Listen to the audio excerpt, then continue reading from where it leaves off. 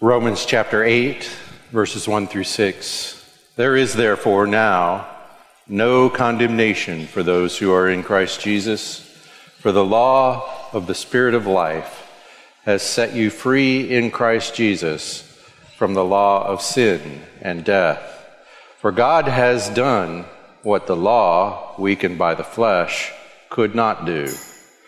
By sending his own Son in the likeness of sinful flesh, and for sin, he condemned sin in the flesh, in order that the righteous requirement of the law might be fulfilled in us, who walk not according to the flesh, but according to the Spirit. For those who live according to the flesh set their minds on the things of the flesh, but those who live according to the Spirit set their minds on the things of the Spirit. For to set the mind on the flesh is death, but to set the mind on the Spirit is life and peace. So, as I typically do, I'd like to ask you a question to start. And that question is, do you want to sin? Do you want to do things that are not right? Or would you prefer to do what's right as a general rule? I think most of us, we don't want to do wrong things. On his wedding day, every husband wants, in fact, cannot think otherwise than to be utterly faithful to his wife. Nobody enters into the marriage covenant with the desire to commit adultery in the future.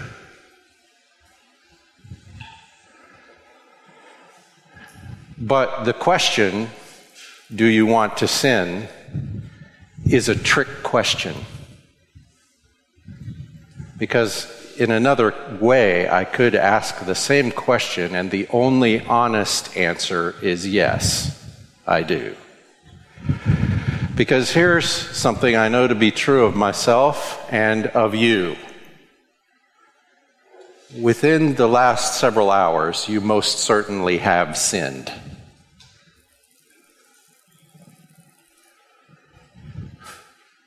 And it wasn't because you didn't want to.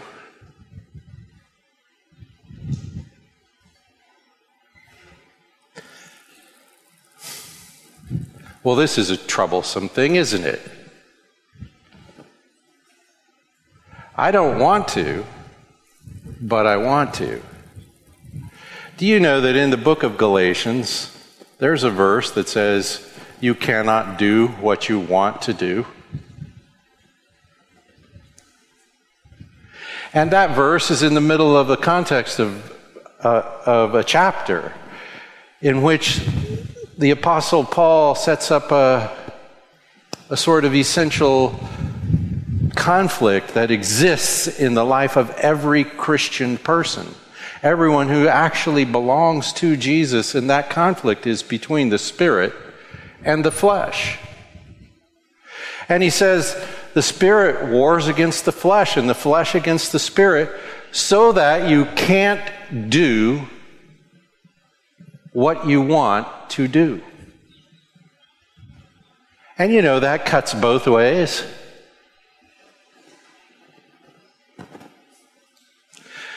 Here's the thing, you're going to disappoint one or the other.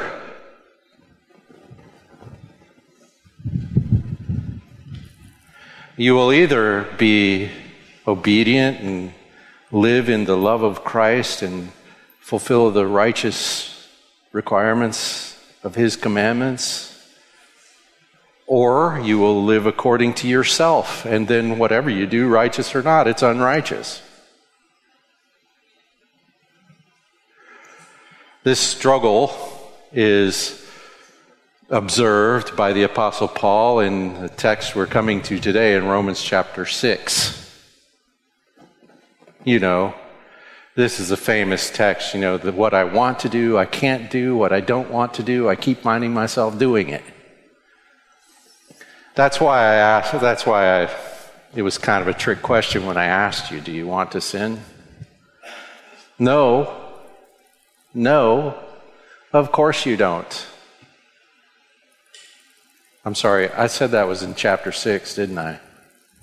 Some of you knew better. It's in chapter 7 where Paul does that. Well, we are in the middle of a discussion of the hinge verse in the book of Romans that begins chapter 12, 2 verses, chapter 12. They're printed in your bulletin. Therefore, I urge you, brothers, by the mercies of God, to present your bodies a living and holy sacrifice acceptable to God, which is your spiritual service of worship. And do not be conformed to this world, but be transformed by the renewing of your mind, so that you may prove what the will of God is, that which is good and acceptable and perfect. Now that text sort of implies a problem we have in doing right. And that is, we don't necessarily know what it is. I'm sure you don't have to think too far back in the last few days where it wasn't clear to you what exactly would be the right thing to do in this or that situation. And here, the conclusion is that you'll be able to see it, that you'll be able to prove or to know by experience what God wants, what the will of God is, what actually is good and acceptable and perfect. Now I'm getting way ahead of myself. That's a lesson down the road. Today we're still on therefore, and we've been reviewing the book of Romans in order to know what it is. I mean, Paul's urging us to do something here in Romans 12. Therefore means that what came before chapter 12 is the basis upon which he's urging us to do that. And the basis is the very gospel of Jesus Christ, which is the subject of the book of Romans. That the gospel, the good news, has been made known. And he's elaborating that message. And he summarized it in chapter 1, where he said, I'm not ashamed of the gospel of Jesus Christ because it is the power of God. And again, I just want to point out to you that when you share the gospel of the Lord Jesus Christ, how you go about it is not the power. It's the power.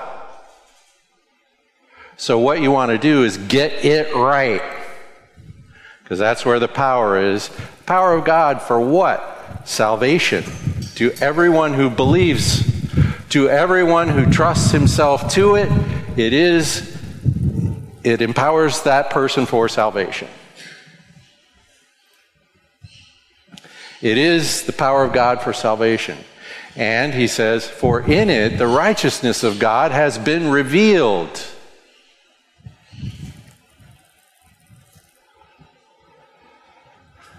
So the gospel is a message of the revelation of the righteousness of God. Well, how can that be good news? That's not normally good news. When Isaiah encountered the righteousness of God face to face, he couldn't stand it. He needed to get out of there. He said, get me out of here, quite literally. For I'm a man of unclean lips, and I live among a people of unclean lips. I cannot stand in the presence of a righteous God. So how is it good news that the righteousness of God has been revealed? Well, it's been revealed in the life of the Son of God made man, Jesus Christ. And his righteous life came to an end in his sacrificial atoning death. And in his death, he reconciles us to God. And in his death, he reconciles us to God by being a sacrifice for my sin and for yours. So that the wrath of God, which is also revealed from heaven, we read, against all ungodliness and unrighteousness of men who suppress the truth in unrighteousness, which that, by the way, is true of every last one of us. But in the sacrifice of Christ, the wrath of God is received by Christ for me. So the judgment of God is executed and the mercy of God is made available. In the one and the same act, it's the great, great, great miracle of miracles, good news of good news. And so I receive this righteousness. God counts it to me on the basis of my trusting myself to him in Christ. And we come to learn in chapter 5, we came to learn last week, that is in itself a ministry of the Spirit of God poured into the heart of a person. So the first 11, 12 verses of chapter 5 in the book of Romans are something like a hymn to the goodness of God's grace in Christ.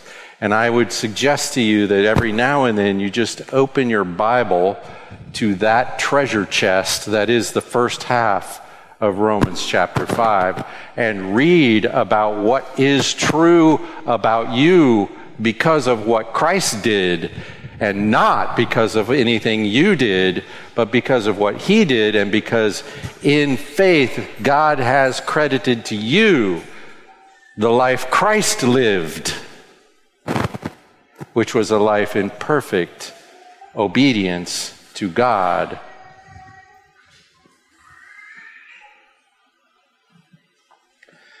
Then in the second half of Romans 5, we have a comparison of Adam and Jesus. And in this chapter, in the second half of chapter 5, we find out what happened to me when Adam sinned.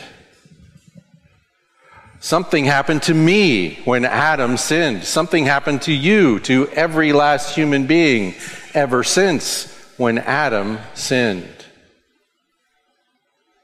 In Romans chapter 5.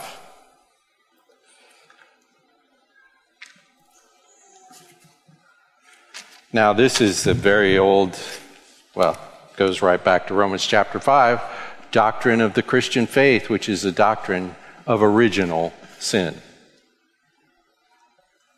Well, here it is. Therefore, just as through one man sin entered into the world, and death through sin, and so death spread to all men because all sinned.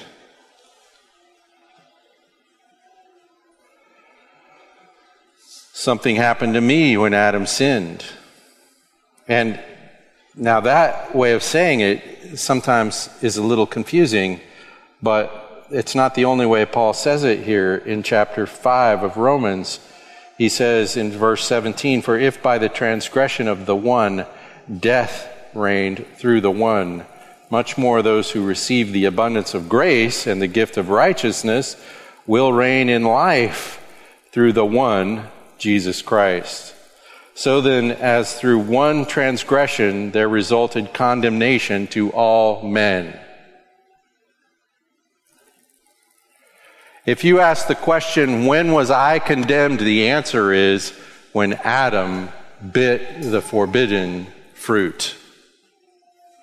Not when I did, when he did.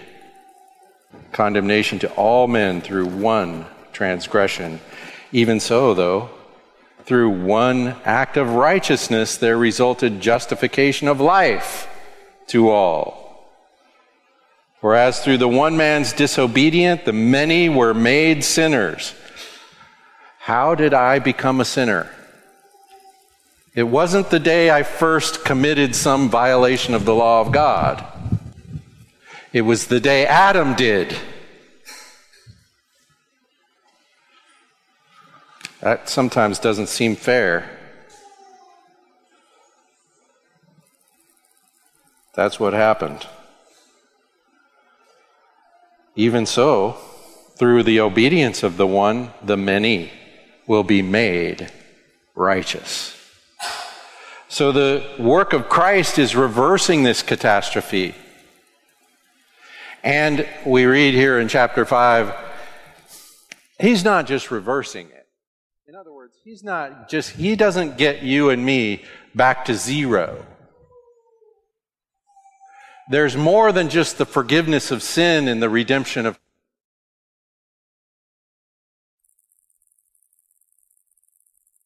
sin in the redemption of Christ. There's the credit of righteousness. In other words, when God judges me or you or anyone who has put his faith in Christ, when God judges that person, they are credited with the righteousness of Christ himself.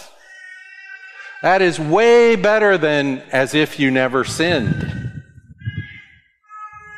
It certainly provides forgiveness of sins and provides the righteousness of Christ. And in fact, what we are going to learn now is not just the righteousness of Christ credited to you, but also the righteousness of Christ worked in you. And that's the current project. That righteousness worked in you. So in Adam, we had a disobedience leading to death. Well, here's how this works. Adam and Eve, having sinned, died. So you and me were born in death. That is, we were born in alienation from God already. And because we are not in right fellowship with God, we're alienated from God. Because of that, we're not capable of actually producing righteous living. Even when we accidentally do the right thing, it's unrighteous. Because it's alienated from God, the source of all actual righteousness and life. So because we're dead already, we sin. And because we sin, we die. We're trapped. Apart from the work of Christ, there is nothing at all you or I could do to remedy this situation. We don't even, if we read the Bible carefully, we don't even want to. We try to do the right thing more or less because it's good for us. But we're disconnected from God. That's the real problem. And what Jesus does is reconcile us to God. And because we're reconciled to God, and because God imparts His Spirit, so we actually walk in actual real life, day-to-day fellowship with the living God, we have a new kind of life.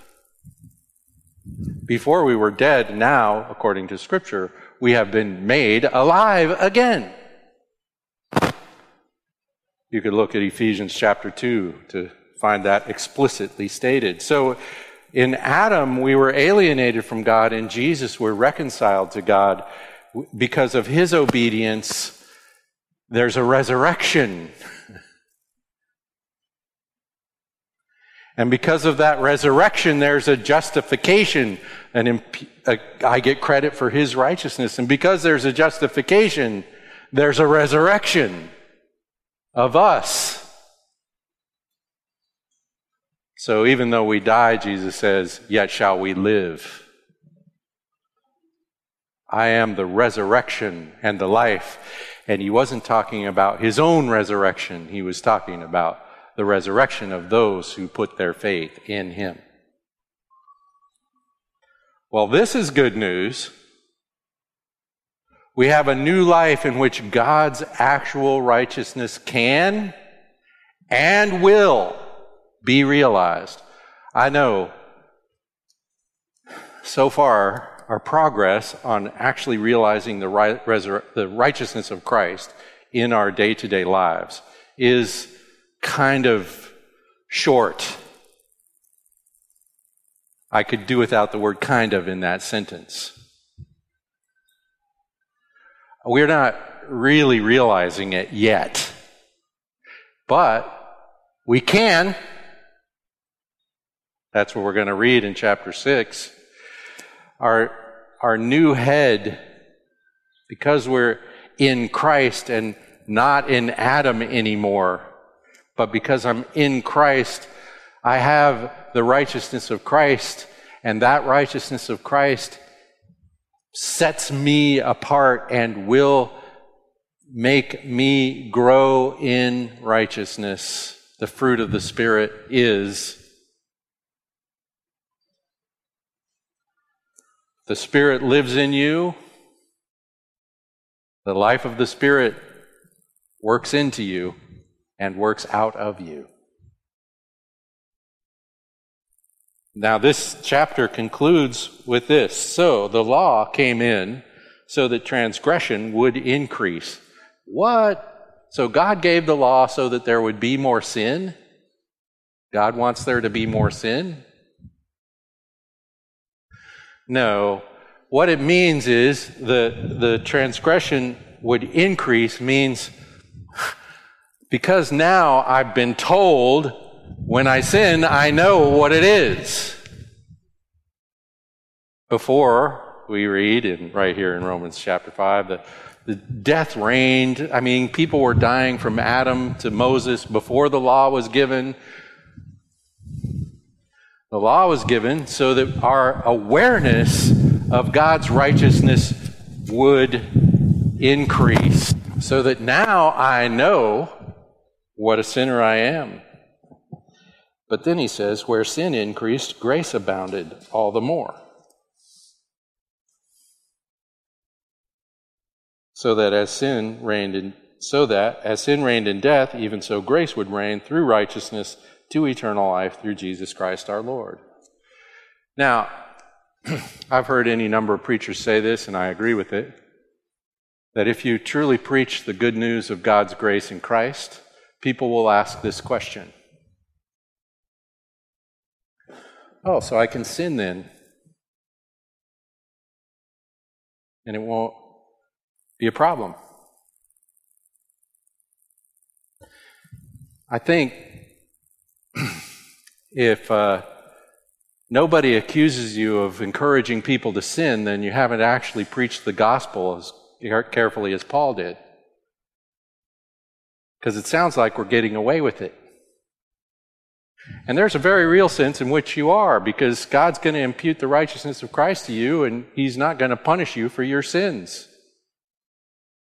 He's taken care of them all, even the ones you haven't thought of yet. So, Paul says, I know what you're thinking now. Here it is, beginning of chapter 6. What shall we say then? Are we to continue in sin so that grace may increase? So we should just go on sinning then. And grace will cover it. Glory to grace. That's why I began this morning with the question, do you want to sin?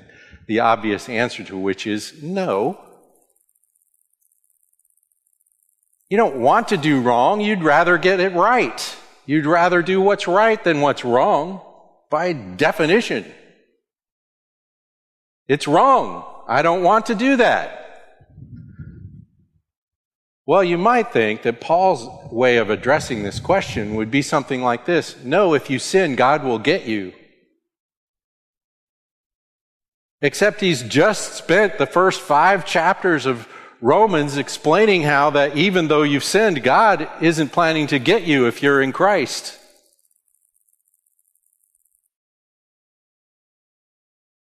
And there's a very temptation among preacher types to revert to the law as law so that I will try to keep you from sinning. And the next 2 chapters of the book of Romans are all about how that won't work. So what does Paul say? Well, he gives the proposal. Should we remain in sin so that grace may increase? And then he says, don't be stupid. Sorry, it's may it never be. No. This may it never be in the Greek text is an annoyed no. No. How shall we who died to sin live in it? In other words, you want to do what now? What is it? I mean, what? You see, sin is the thing you were saved from and out of, and you want to jump back into the cesspool that Jesus just dragged you out of, and you want to go swim in the cesspool again? That doesn't sound like a good idea. Don't do that. And then he gives even more of a basis. He says, you are united with Christ in his death. You died when he died. So God executed your judgment in Christ by, I don't know how, placing you in Christ on the cross. So you died when he died, and that means when he rose, you rose, and that means you have a whole new, different kind of life, like he says in, is it 1st or 2nd Corinthians? If anyone is in Christ, he is a new creation. A whole new person, a whole new life and way of life.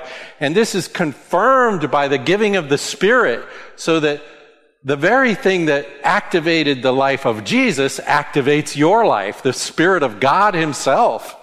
Oh my gosh. That is crazy good. And so you've been united with Christ, you died with Christ, you've been raised with Christ, so you have new life in Christ. You're actually alive, so stop walking around dead. That's his argument in Romans 6.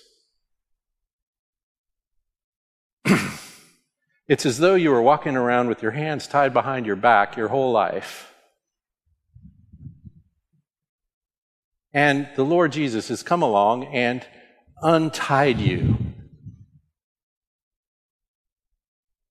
And then you propose, so then I could walk around with my hands folded behind my back as much as I want. Well, that's idiotic. Or it's as though you were locked in a prison cell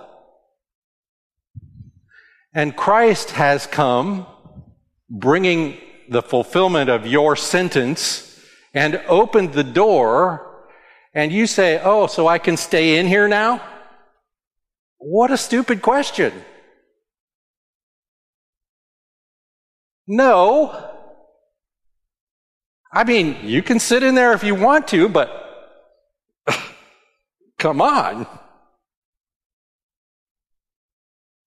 You're dead to sin. And so he proposes a way for us to think about this. In Romans chapter 6, he says, so then, consider yourselves, and that word literally means count. It's the same word that is used when God counts the righteousness of Christ to you.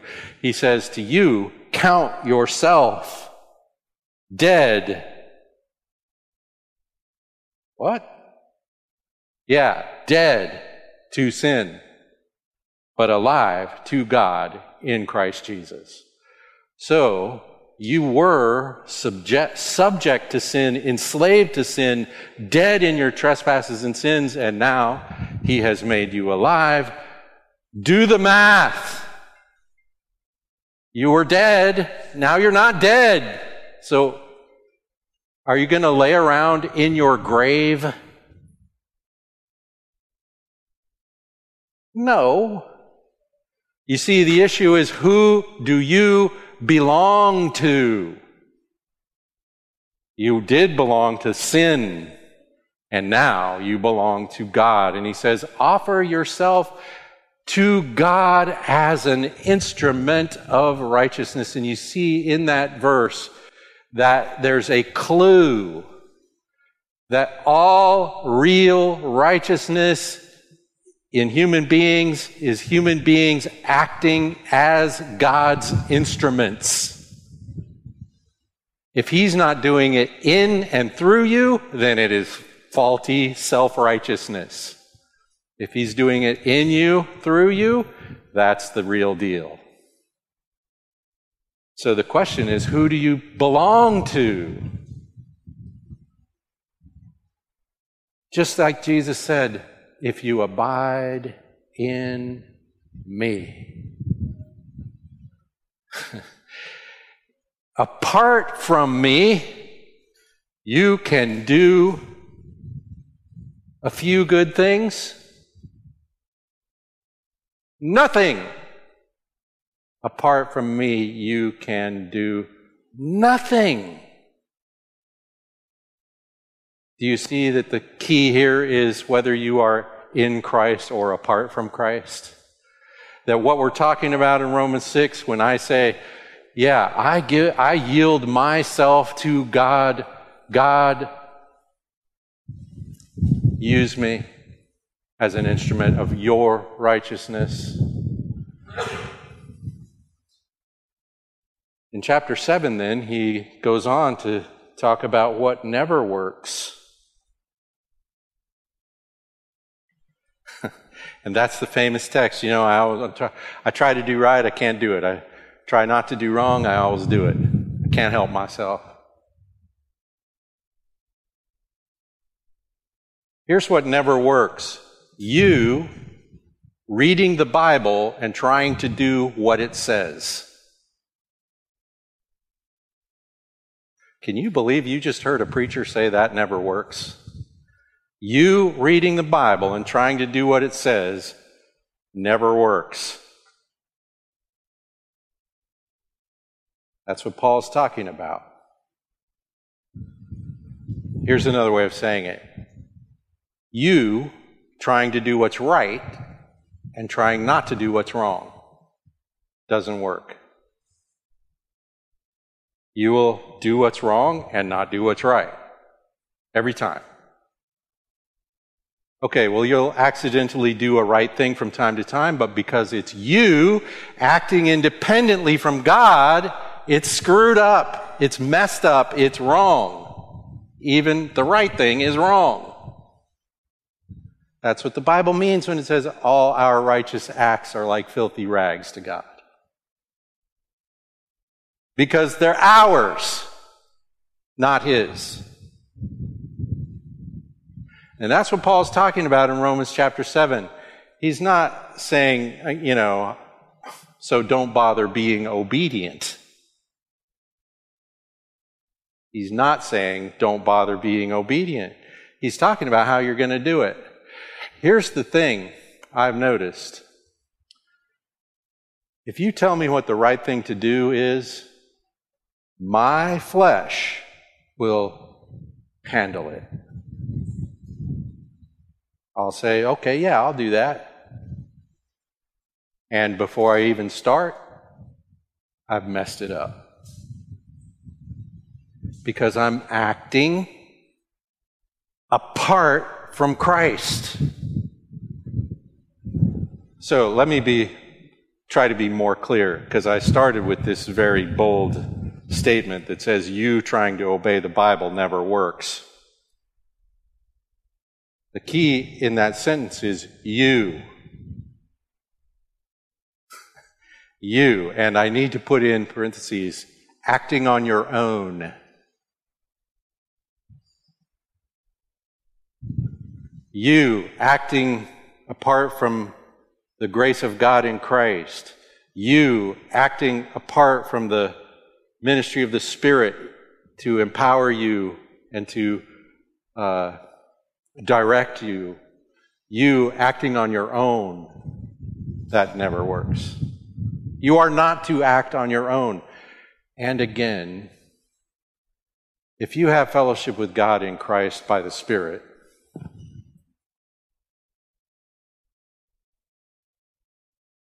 why are you acting on your own, for heaven's sake? And yet, we have this battle. The flesh, the flesh, by the way, that Bible word, the flesh, here's what it means. You, apart from Him. That's all it means. Sometimes it's translated your sinful nature. Well, here's what that means. Your nature, your human nature, which is sinful. What makes it sinful is its deadness because it's apart from Him. Well, now in Christ we've got all this battle going on, raging in us, the flesh against the Spirit against the flesh. And Paul is saying, when the flesh volunteers to do the right thing, it always gets it wrong. So, do not act independently from Christ in your desire to obey. So what will produce obedience? Well, we've kind of already read it in chapter 6, and Paul comes back to it in chapter 8. In chapter 6, he said, offer yourself as an instrument of righteousness to God. And stop offering yourself to sin. Reject the self-actualizing way and adopt the God-actualizing way.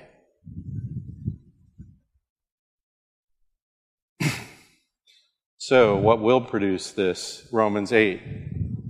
He says, at the end of Romans 7, he says, what's my way out? It's this desperate cry. You know it. Wretched man that I am, who will set me free from the body of this death? Thanks be to God through Jesus Christ our Lord.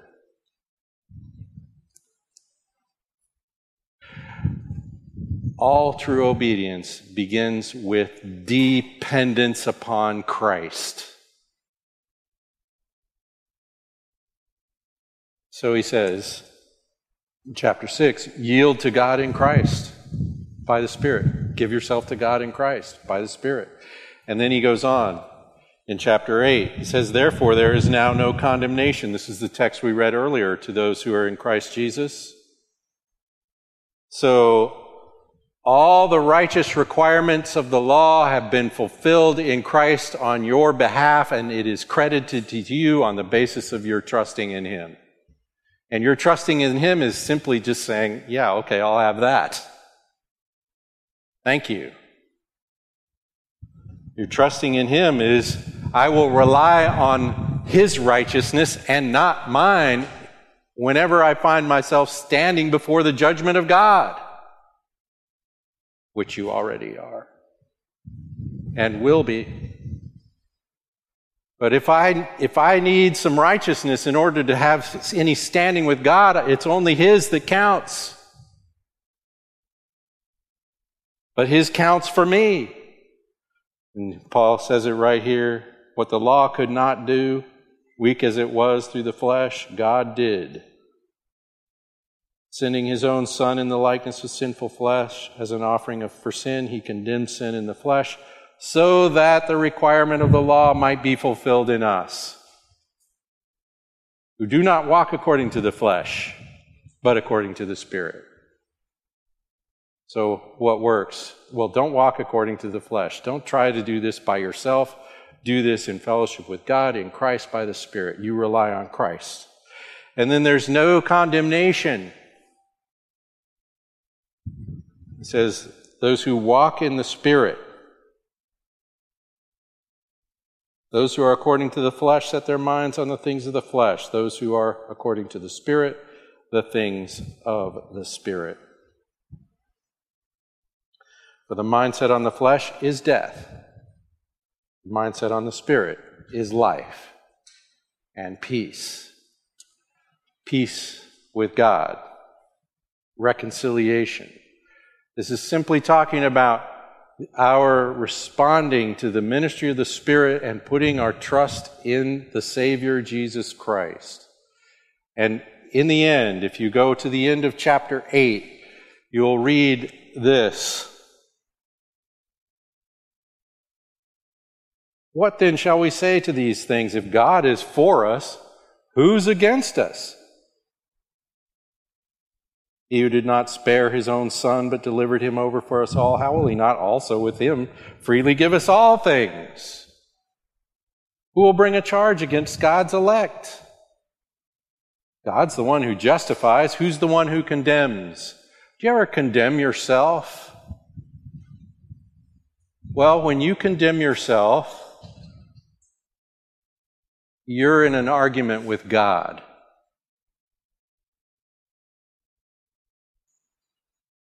If he has justified you in Christ.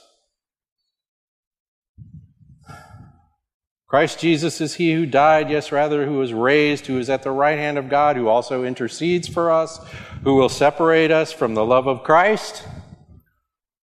Let's see. Tribulation, distress, persecution, famine, nakedness, peril, sword. Any of those things? It's written, for your sake we are being put to death all day long. We're considered as sheep to be slaughtered. But in all these things we overwhelmingly conquer through him who loved us. For I'm convinced that neither death, nor life, nor angels, nor principalities, nor things present, nor things to come, nor powers, nor height, nor depth, nor any other created thing will be able to separate us from the love of God which is in Christ Jesus our Lord. Hallelujah.